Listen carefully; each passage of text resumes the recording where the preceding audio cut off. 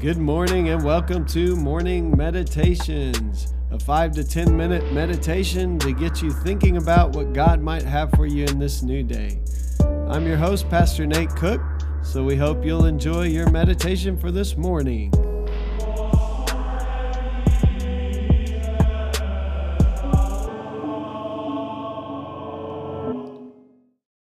Hey, this is Pastor Nate, and this is your morning meditation for this morning.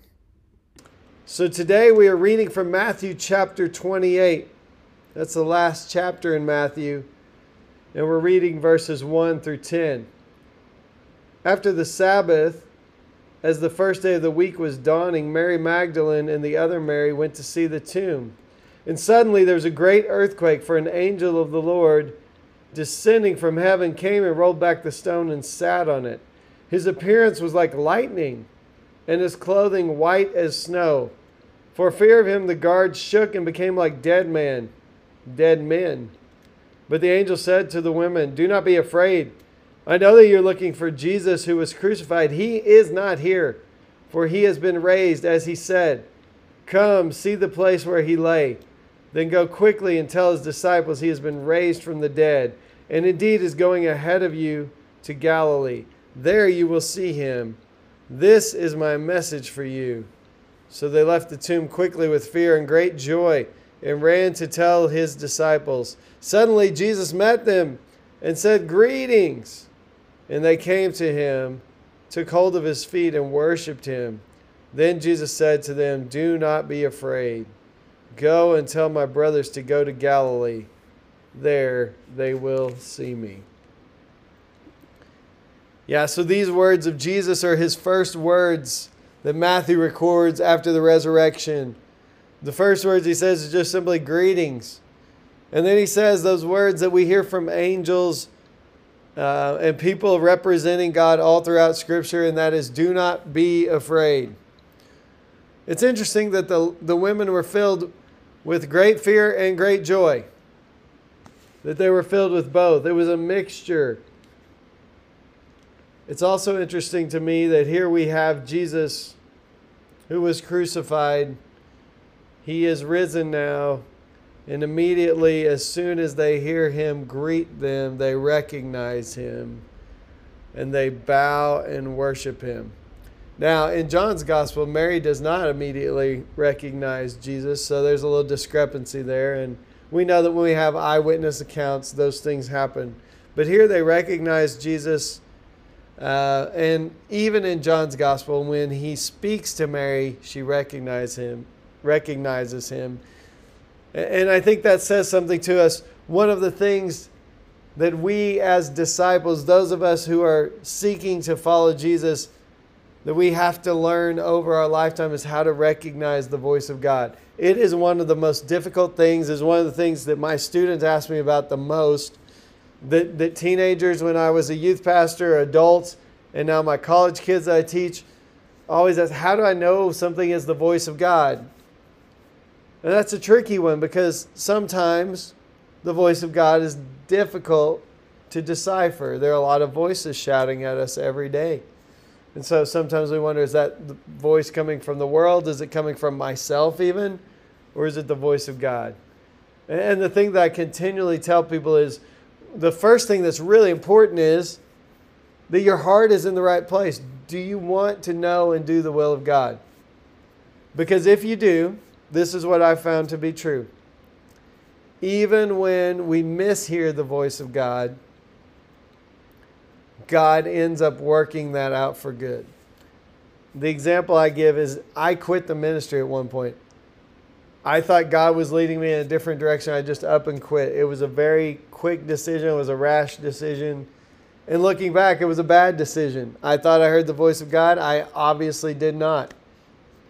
But God used even that bad decision, because my heart's desire, I believe, was to do the will of God and do whatever God wanted me to do. So it was in my bad decision that I was miserable, and I realized, I will never be at peace unless I am a minister of the gospel. This is my calling. This is what I'm meant to do. And it was through the bad decision that God helped me hear his voice. So first, first things first, if you want to hear the voice of God, God will help you hear the voice of God, even if you miss it at first. But there are ways we can hear the voice of God better.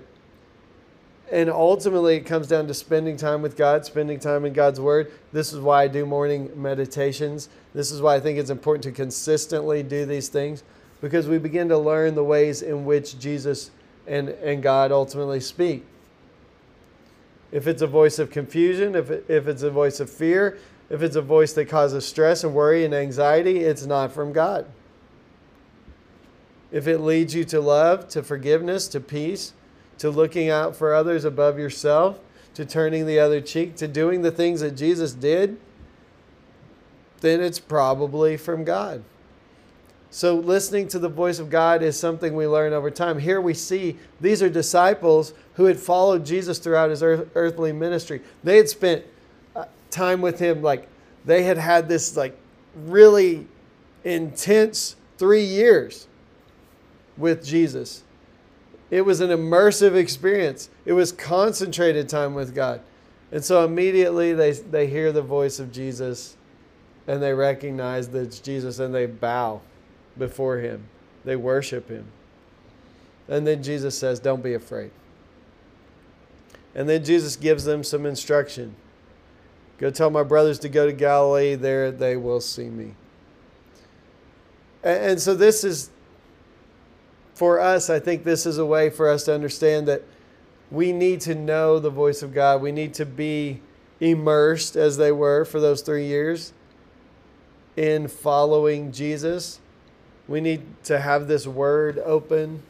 We need to be reading it.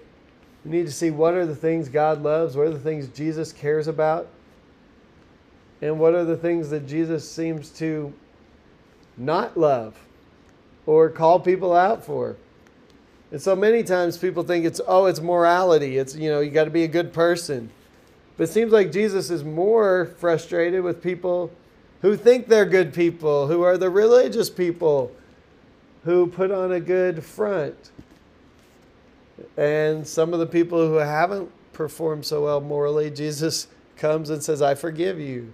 I don't condemn you. Jesus reaches out to those who seem lost.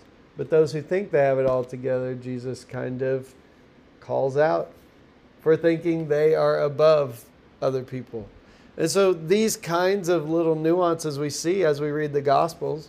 We see that God has a heart for those who are on the outside, for the marginalized. We see that God has a heart for forgiveness and kindness and generosity. And we begin to see what God is all about. Prayer is another great way to know the voice of God, speaking, but also listening. I have this journal, and sometimes I'll start writing. Like even this morning, I was writing in my journal. It was like it just dawned on me. Like there were some things that came to me as I was kind of praying and writing in my journal that opened the scripture up to me in a whole new way. That showed me some things that maybe God wanted from me. And so prayer is a great way to hear the voice of God. Going to church is a great way to hear the voice of God. Through a message, through a teacher, through another person who's on the journey with you. And obviously then in our spirit we hear the voice of God. Sometimes we just know what we're supposed to do. And the question is then will we be obedient? Here these women are given instruction, go to Galilee. So they do. If God asks you to go somewhere, if God asks you to minister to a person, will you do that? And so what I see in this resurrection story is, first of all, Christ is who Christ said he was.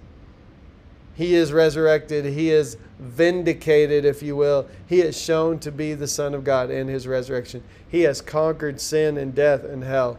And then he goes out and he reassures those who were with him that he is who he said he was. And he tells them to go to Galilee. And he's going to meet with them there. And he's going to give them an assignment. And we will read that in a later morning meditation. But the question for us today is, in this new year that's approaching, will we concentrate on learning to listen to the voice of God? Will we recognize the voice of God like these disciples did on this Easter morning?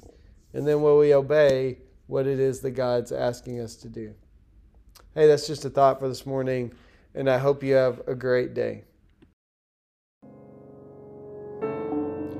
Well, thanks again for joining us for this morning meditation. Hey, do us a favor, rate us on iTunes, or even leave some feedback about our podcast so that other listeners can know how much you enjoy your morning meditations.